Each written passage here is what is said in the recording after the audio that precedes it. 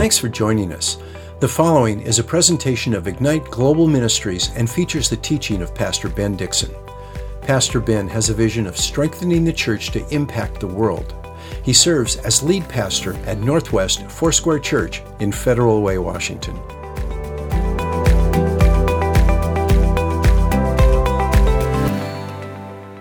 We are going to study Matthew chapter 12. Our daily Bible reading plan goes through 1 Samuel 21, Psalm 56, and also Matthew 12, but we don't have the time in just 30 minutes to be able to go through it all. So on your own, if you're following our daily Bible reading plan, which is really the goal, feel free to read those scriptures on your own, observe them, apply them, and ask God to give you the grace to live them out. That's the whole purpose of us gathering together. It's to encourage each other in the Word. It's to encourage each other to study God's Word.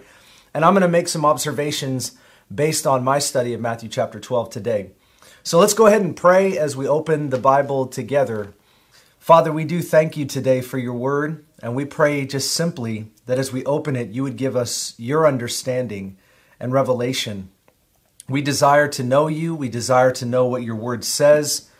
And we long to walk it out, to literally live in obedience to your word, Lord. That is our heart. And so help us to take what is written here, and Lord, would you write it on our hearts and help us to walk it out in a very practical way. Give us those tools that we need to live out a spiritual life that pleases you, that ministers to the world around us. This is what we desire, and we thank you for leading us today. In Jesus' mighty name. Amen, amen. Let's go ahead and read verses 1 through 8, and we'll pause and take a look at some things. And here is what the Bible says. In verse 1, at that time, Jesus went through the grain fields on the Sabbath, and his disciples became hungry and began to pick the heads of grain and eat. But when the Pharisees saw this, they said to him, "Look, your disciples do what is not lawful on the Sabbath." But he said to them, "Have you not read what David did when he became hungry, he and his companions, how he entered the house of God and they ate the consecrated bread, which was not lawful for him to eat, nor for those that were with him, but for the priests alone?" And he says this with a question mark, for the priests alone? Or have you read in the law that on the Sabbath the priests in the temple break the Sabbath and are innocent? And he's talking about how the priests still continue some of their priestly duties on the Sabbath. And he's questioning them, making them think about what they're saying when they're not applying the same principle to everybody. Verse 6, but I say to you that something greater than the temple is here. But if you have known what this means, I desire compassion and not sacrifice, you would not have condemned the innocent. What a powerful statement. If you were just to say it a little bit differently, Jesus is saying to the Pharisees, you condemn the innocent, and they do that based on their interpretation of the law. So you have these guys that are observing Jesus and his disciples. And let's be very clear about this. It says that they observed them. So there's no way that they had binoculars, all right? They're following along. They didn't have cars. They didn't have planes, trains, and automobiles. They didn't have binoculars. They didn't have live stream, okay? What they had was they had this indictment mentality where they were following Jesus and his disciples for the specific purpose of being able to accuse them. And that's exactly what they do. So during this time, Jesus and his disciples are walking along and they're hungry. And so they're walking through fields. And the normal practice, which is allowed which is allowed in the law, we see this in Ruth chapter 2, and we see this also in Deuteronomy 23:25, that it was actually acceptable on every normal day to glean a field. So if you're hungry, you could glean the field. But Jewish tradition, actually Pharisee tradition, was that if you were to glean a field, it was the same thing as working in the field. Now that was their tradition, but what does the law actually say? In Exodus 31:14, here's what it says. It says, do no work on the Sabbath. Now we know the Bible prohibits preparing food on the Sabbath, which we read about in Exodus 16. That's the story of the manna that came down. And God did not allow them to collect manna or that type of bread substance that would fall upon the ground on the Sabbath. You cannot collect it on the Sabbath. You need to collect 2 days' worth the day before so that you'll have enough to eat on the Sabbath. You can eat on the Sabbath, but you cannot prepare food or collect food on the Sabbath, that would be considered work. Exodus 35:3 says, light no fire on the Sabbath. And that's another way of saying not to prepare food. They would feast on the Sabbath. Jewish tradition prohibited them from fasting on the Sabbath. It doesn't mean that people wouldn't, but this was tradition. And here's what we have, the conundrum of what is the difference between tradition and what the Bible says. Now, let me remind you, there's only a handful of scriptures that actually describe what a person is to do or not do on the Sabbath. There's not many there. It's under 10. And usually they repeat themselves. So when the Bible says do no work on the Sabbath, and if you were to work on the Sabbath, I mean, the punishment for that is very serious. And in one passage, it says that you'll be put to death. If you're to ignore the Sabbath commandment and just to do what you want to do, they were saying throughout that the word of God was that you would be put to death. So it's very severe. And we can understand, we can appreciate why the Pharisees and other Jewish leaders would want to fully and completely understand what work was. But what happens, and what can happen so easily to us, is we can take the word of God, the command of God, and build our own tradition around it. And we've got to be really careful that we don't allow ourselves to do that. And that's exactly what had happened. In the Mishnah is the oral tradition. Some say it goes all the way back to the time where Israel was exiled in Babylon, which many believe that's where the Pharisees come from. The word Pharisee is separate ones. So the Pharisees maybe have their origin in the Babylonian exile, and they wanted to separate themselves unto God. They come out of that, and they begin to devote themselves to the law. They want to understand what the law is and how to practice that as they set their lives apart to God. This is a noble thing. There's nothing wrong with this. In fact, we see it as people wanting to be true to God and His Word and to be holy, set apart for Him and His purposes. But when you read the Mishnah, which I have a copy over here on my shelf, there's 39 additional commands in the Mishnah that are based on the Sabbath. Now, I want you to think about that. Maybe there's 6 passages in the Bible that give definition to the Sabbath, but there's 39 additional, like just real clear details in the Mishnah in addition to what is already written in the Bible. So you can imagine the confusion that they had when they're dealing with the Sabbath. And that's actually what we're going to read about today. We're dealing with the issue of the Sabbath, and we're looking at that in verse 1 through 8. And then we're also looking at it at verse 8 through 21, because we're seeing something about this particular generation. And the Pharisees, we have the Pharisees, the Sadducees, the Essenes, the religious leaders, the scribes. We're talking about people that genuinely in their beginning and in their origin really want to follow God and His Word. But what we're seeing is that they're indicting Jesus Christ and His disciples, not based on the Word of God, but based on their interpretation of the Word. And this is what we read about. So there are stipulations in the Word about the Sabbath. Do not prepare food. Do not light a fire. Do no work. But they're gleaning from the fields. Deuteronomy 23:25 gives them an allowance for that, not to work, but as they're hungry. And so they're saying, hey, this is work. You are breaking the Sabbath. And that's actually not the case. So what do we do when tradition trumps the command of God? What do we do when the things that we've built in terms of doctrine have actually usurped what the Bible says? Now, here's a principle that I've always gone by, and I think this is actually really important. When the Bible has a level of generality, when the Bible has a level of ambiguity, it's for a reason.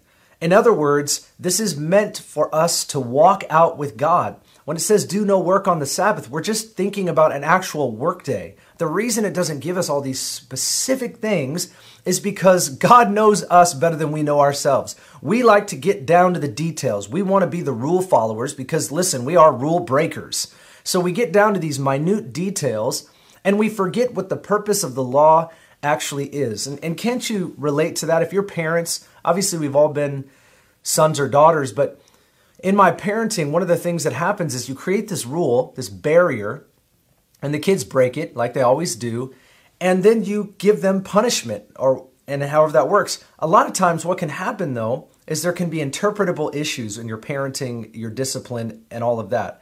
And so we forget often to give our kids the reason why that this rule is so important. And so they basically just learn to do or to not do a thing. And we develop all of these extra barriers and fences in order to kind of keep this thing itself holy. And we move away from the why. We move away from the purpose for which we gave these rules, these guidelines. And the guidelines become a thing in and of itself. And that's sad. When that happens, we don't realize this, but we're moving away from the heart. And Jesus in this moment is going to confront their heart. He has no problems with the Sabbath. In fact, he says, I am Lord of the Sabbath. And he says that in verse 8, for the Son of Man is Lord of the Sabbath, which is no doubt a claim to deity. Just remember that. When he says, I'm the Lord of the Sabbath, he's saying, I'm the Lord. He's claiming deity in that particular moment. And this is really important for us because Jesus comes back at the Pharisees and he says this thing to them, which is would kind of be offensive. He says, have you not read? They're saying, hey, with this accusation, you're breaking the Sabbath, which could be punishable by death. You're breaking the Sabbath. And he says, have you not read, to these well-educated, well-trained? And might I add, you can be well-educated and you can be well-trained, but you can also be wrong. And that's what Jesus is doing here. He's confronting these well-educated, well-trained people in the law. These are the keepers of the law, the teachers of the law, but they don't understand the law. Just because you know something and you can teach it does not mean you have true spiritual understanding. And this is a great example of that. And Jesus gives these particular instances in the law. He says, have you not read? And he brings up two things. And the first one was the one regarding food and the Sabbath. I'll just read it to you real quickly. Have you not read when David and his companions became hungry, he entered the house of God and they ate the consecrated bread, which was not lawful for him to eat, nor those who were with him, but for the priests alone? ? So he's trying to mess with them. Can you remember in the Bible where it was written, David and his men went into the house of God and they ate the bread that only the priests would eat, the consecrated bread. It's called the showbread that would be put out in the presence of the Lord. And every so often they would actually change out the bread because they kept the bread fresh, the bread of his presence. And that bread could actually be eaten by the priests, but it was holy. And so nobody else would eat this bread. But when he went into the temple, they were famished, is what the Bible says. They were hungry. They were starving. And so the priests had no problem giving David and his companions the bread. It was no longer the fresh bread that was put out within the presence of God. And so he gave that to them, no problem. Nobody had an issue with that. David didn't. The priests didn't. Why? Because the whole point about that bread being holy and the way in which they would present it in those moments, it was not just about nobody could have it. He was saving someone. There's people that were starving and they needed something to eat. And so the priest made an exception for something that was set apart for a specific reason because he was helping people. And this is the part that the Pharisees didn't get. And he also brings up another example that's very similar. He says, have you not read in the law that on the Sabbath, the priests in the temple break the Sabbath and are innocent? And so he's questioning them. Is it okay then for the priests to break the Sabbath rules that you've made up by serving the Lord and continuing the priestly duties? Is that okay? So Jesus is messing with them in a massive way. He gives them two examples from the Bible of which they knew really well. And he uses these question marks. Are you saying that it's okay here and it's not okay here? And they don't say anything to him. They're angry, they're upset. And it says here in verse 9, departing from there, he went into their synagogue. They were looking for a time where they could capture him. They were looking for a way in which they could indict him, where they could end up killing him. They're angry with Jesus because he is questioning them. They're angry with Jesus because there's nothing they can say against what he is saying. But the point I want to make from all this is that the Sabbath was holy. The point of the Sabbath is for us to rest and is for us to reflect. God did work on 6 days, and on the seventh day he rested. He created a pattern for us. He created this pattern where we would work for 6 days and rest on the seventh. Today it's really popular to talk about the Sabbath. I have people ask me all the time, how do you Sabbath? What's your Sabbath day? I've never been asked. In all of 21 years I've been a Christian, 18 of that I've been in vocational ministry, 19 almost. I hardly ever have been asked about my Sabbath. Now, these last couple of years, it's become very popular because maybe it's that we're addicted to work, and so we're all of a sudden trying to rediscover the Sabbath. The principle, the point, is that God himself demonstrated the way that we were to live life. Work 6 days and rest on the seventh. I would actually tell you that the Sabbath can be a very confusing thing in the day and age in which we're living right now. People have all kinds of rules and regulations. And Jesus is like, be careful that you don't create these rules and these regulations when the purpose was to rest and to reflect. It was to worship God. It was to give yourself to God on that day and to set it apart as holy because God is holy. And He knows our frame. God knows how we are and how we work. And there has to be something about us where we stop doing the main thing that we do in life, whether it be working or whatever, even to the point of preparing food and spending all of our time. They actually spend a lot of time preparing food. I want you to stop all of that, and I want you to tune into God, tune into family, and do that in such a way where you can have fellowship and focus. And this is something that in our world, in their world, we're just not good at. You know, some people actually, Proverbs talks about, they're lazy. Right? There's this laziness. There's a part of us that wants to be lazy. And Sabbath is not another excuse to be more lazy than we are. Sometimes I'll tell young people this, and I only say it to them because I'm discipling them, not because I think young over old, but I'll say to them, in order for you to Sabbath well, you got to work hard. You work for 6 days in order to take that Sabbath rest. I think a lot of times we forget this. The purpose and the point was to have a day of rest, not to make it this specific thing where there's fences around it and nobody can get into it. And I have watched people just finagle this Sabbath thing to where it just doesn't make any sense. And that's actually kind of what I think they did. I think they did the same thing. I think they created this specific fence, this barrier, and this is how it worked and this is how it looked. And we don't mess with it. And if anybody breaks it, and the way that we say the 39 different commands of what working means, then, they're liable to die. It was almost like they had to know the minute details of how everything exactly worked. And I would tell you, where there's a level of ambiguity, there's a reason for it. That's where we walk this out with God. And you can't indict another person on their Sabbath. You can encourage them, but there's this kind of this weirdness that comes when we look at each other and go, are you Sabbathing? Are you resting? Well, it looks different for each one of us. For me, when people ask me, it's like, maybe I'm staining a dresser. I'm separating myself from my typical work and I'm working on some other things in the yard. Is that acceptable? Is it not? You got to walk this thing out with God. See, that's the thing. Is it about work or is it about shutting down your typical work? What is restful? We've all got to walk this out with the Lord. The key is we want to learn how to Sabbath. We want to learn how to rest before the Lord and focus on Him and family. But you have to walk that out. I've learned in my time that as I've sought to Sabbath, I've sought to rest, then it doesn't look like what it looks like for other people. I'm just not the person that's going to sit on the couch and read a book all day and take a nap. That's just not what it looks like for me. And I think sometimes the assumption is when we start to look at an issue like this, we use it to judge each other. That's not the purpose. Use it to judge yourself. The Sabbath, the purpose of the Sabbath is to be with God. It's to be with family. It's to have fellowship. It's to stop one thing. It's to focus on another. That's the purpose. Jesus is confronting their interpretation of the law. He's confronting their lack of compassion, therefore, as a result of it. They've lost the why behind the law. When you lose the why behind the law, it just becomes a rule. And God becomes this rule taskmaster, and we become lawbreakers.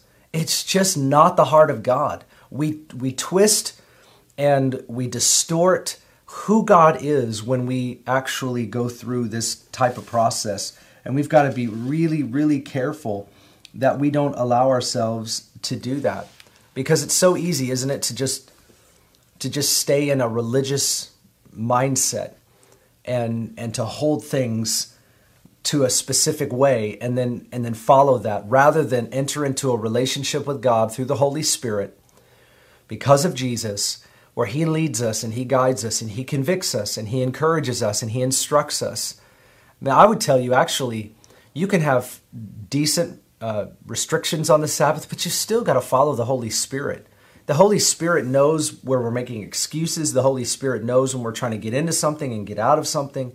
So my goal is not necessarily just to build a world that I can, a monotonous world that I can fit into. It's to learn how to follow the Holy Spirit. The Bible says that the law is written on my heart, and it's written on by the Holy Spirit, that the Holy Spirit lives in me. He's written his law in my heart, and he's going to lead me.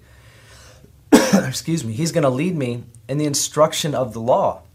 And I think today, even though we have the Holy Spirit, we have the law written on our hearts, we're not listening and dialed in and tuned in. And we've got to get back to a place where we're listening, we're dialed in, we're tuned in, we're living on the Word, we're living by the Spirit, we're allowing the Word that is written on our hearts we're led by it through the Holy Spirit, and we know what that looks like. And so that's, to me, why it's really important that when exceptions come, when we're trying to minister to somebody, or we're trying to do something, or we're feeding somebody, it's not about the rule itself.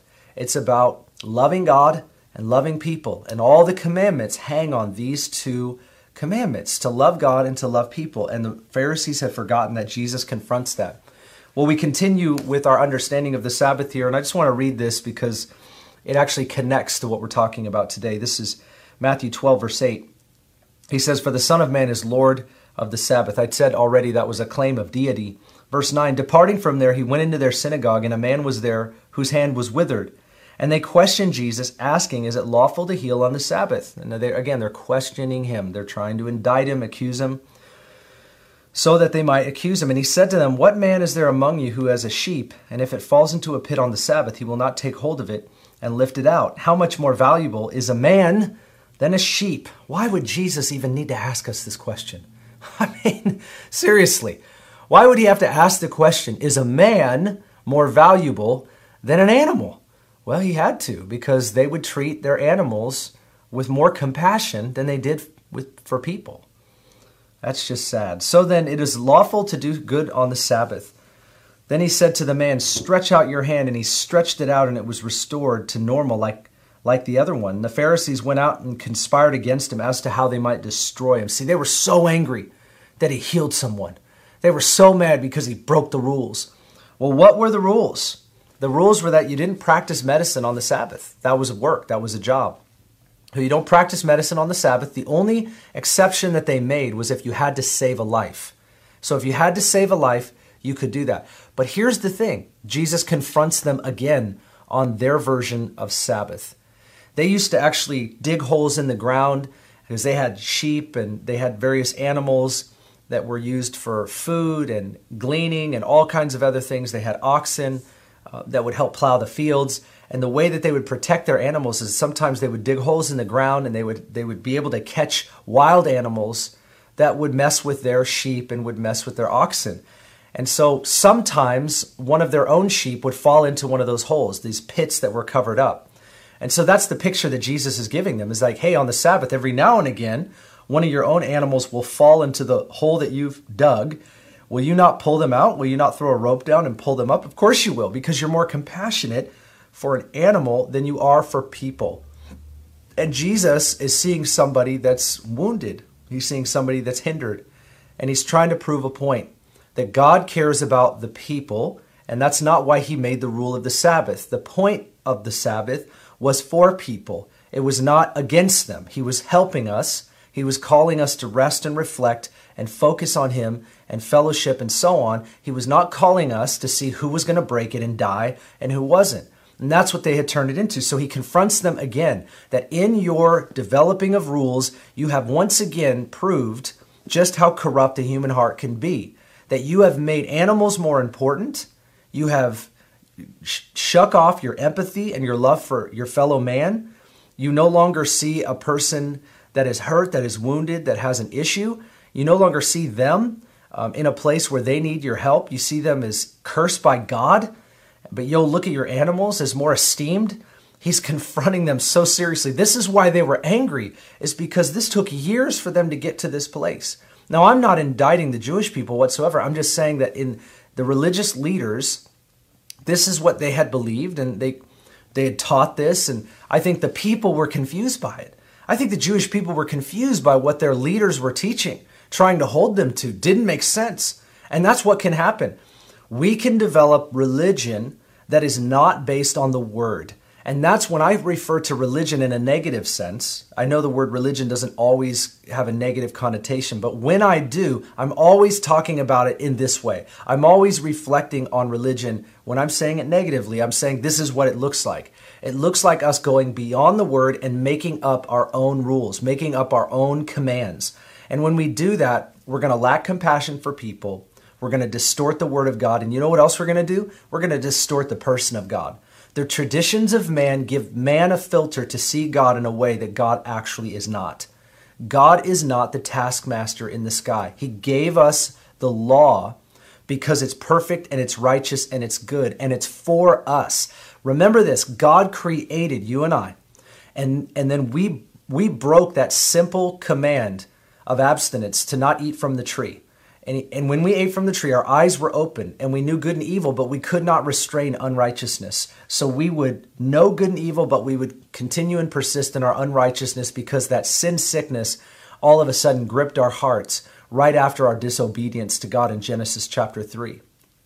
God then, in his love and kindness, sends the law in Exodus 20 through Moses and starts to help us understand again who we are, how we were made, and the importance of that. The law is perfect. And so he sets up this law so that we could understand God, but that we could understand holiness, that we were built and created and made for the glory of God and not for our selfishness, not for our own desires and wants and pleasures. And that's what our sin sickness will do. So God puts his law in place. We obviously break his law, which is what we did by eating of the tree in the beginning. And he does that to prove and to show us that we need a Savior. We see this later in the writings of Paul, where he says that the law was a tutor, showing us, leading us, teaching us that we needed the Savior. The law helps to confront that part of us that began, that opened up in sin sickness to this rebellion and to this disobedience and to this self-centeredness. The law has a purpose, but in their wanting to follow the law, they made their own law. And that's very serious. And so Jesus, again, with the healing here, he confronts their inability to have compassion on their fellow man. And I suppose here's where I want to close today, and that's this, is that Jesus came and he confronted the Pharisees in this moment, but he confronts all of humanity throughout the Gospels in our inability to have compassion for others. See, he reduces the law down to this. He doesn't dismiss the law. He just says all of the law can hang on these two commands, to love God and to love your neighbor as yourself. It's these two things. It's all about loving God with all of our heart. We give him absolutely everything. And as we love God, we are capable and able to love others because there's this divine exchange in our relationship with the Lord. For those of us that have received Jesus, the Holy Spirit lives in us, and through our loving God, we begin to love other people. And where that is not the case, the love of the Father is not in us. 1 John makes it extremely clear, no matter what we know about this, no matter how much we memorize this, no matter how much we recite this, where there is a vacancy as it pertains to loving neighbor, there is an absence of the love for God. And that's a scary thing. What we want to do is, instead of build our own religions, build our own worlds, build our own mindsets, we want to build our life on the Word. We want to have humility when we come to the Word of God. And we want to ask the Lord to give us divine love for him and for others. It's always been kind of an amazing thing that the Lord says to love the Lord your God with all your mind, heart, soul, and strength. And guess what? You can't even love God without God infusing you with his Holy Spirit to be able to love him. Like, we cannot fulfill the command of God without the power of God, without the Spirit of God. It's not possible. And so God calls us to something, but he gives us the ability to do it. If we don't yield to God's word and his ways and really humble ourselves to be empowered in order to fulfill what he's given us, even in simplicity, we will build our own fences, we will make our own rules, and we will not be the people that he created us to be. And we do that. We do that with our religion. That's why we judge people so easily. Instead of looking at ourselves and the way that we rest, reflect, pause, focus on God, and have fellowship with others, in the Sabbath, we filter it by looking at other people. We're always looking outside of ourselves to see how everybody else is doing.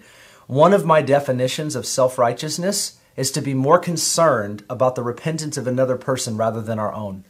To me, that's just a very sad place for us to be. And we just want to move away from a self-righteousness perspective, a prideful perspective, and just look to the Lord and say, Holy Spirit, will you teach me your word?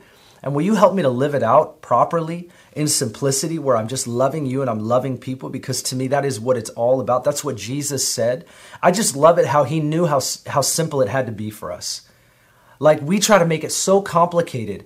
That's what educated minds will do. I'm not against education, but I just feel like so many people in their wanting to be smart and get ahead of others and really show off and build their own rules, they want to complicate everything so that common people like myself don't get it, won't get it, can't live it, and we constantly feel subject to smarter people or others.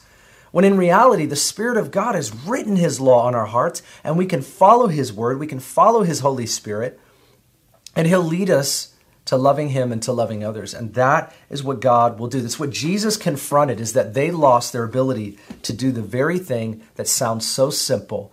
And their building of 39 extra commands on the Sabbath, they missed the point of the Sabbath.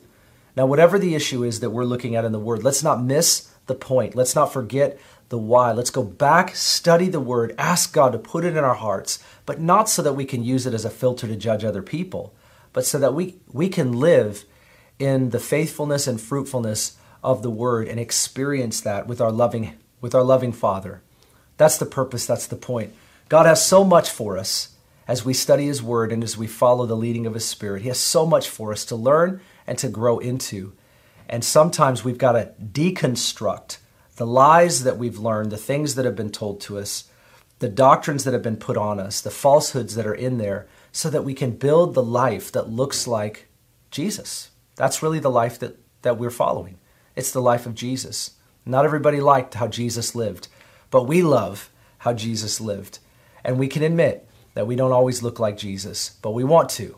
And so that's what we want to pray today. We want to pray that our life looks more like the life of Jesus Christ. Amen? Father, we do thank you today for your word, and we do thank you for the example. God, we do appreciate and really respect those, even among the Pharisees and people in history, that they really sought to consecrate their lives. They sought to be holy. And in so doing, Lord, they did what we do. We develop our own rules, our own commands, our own game to play, and we go so far from what you taught. We go so far from the spirit of the law, the heart of the law. And God, we confess today that your law is good, it's perfect, and it's right. We're the lawbreakers. But Lord, we thank you that Jesus came, fulfilled the righteous requirements of the law, that when we yield our lives to you, you send the Holy Spirit. You make us born again. You make us alive to you. You write the law in our hearts so that we could live loving you and loving people.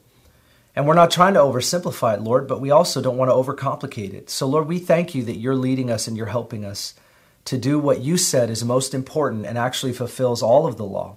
And I pray today, God, that wherever we're distorted, wherever we're confused, wherever we're making up things, wherever we're making religion a negative thing, I pray, God, that you could deconstruct those things in our lives so that our eyes would be open, that we would see people the way you do, and we would love them just the same. Help us to be like Jesus, we pray.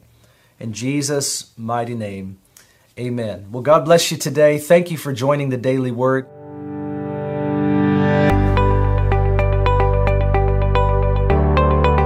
Thanks for listening. If you'd like more information about Ignite Global Ministries, please go to our website, igniteglobalministries.org. While there, check out our Immersion Discipleship School and the books Pastor Ben has written.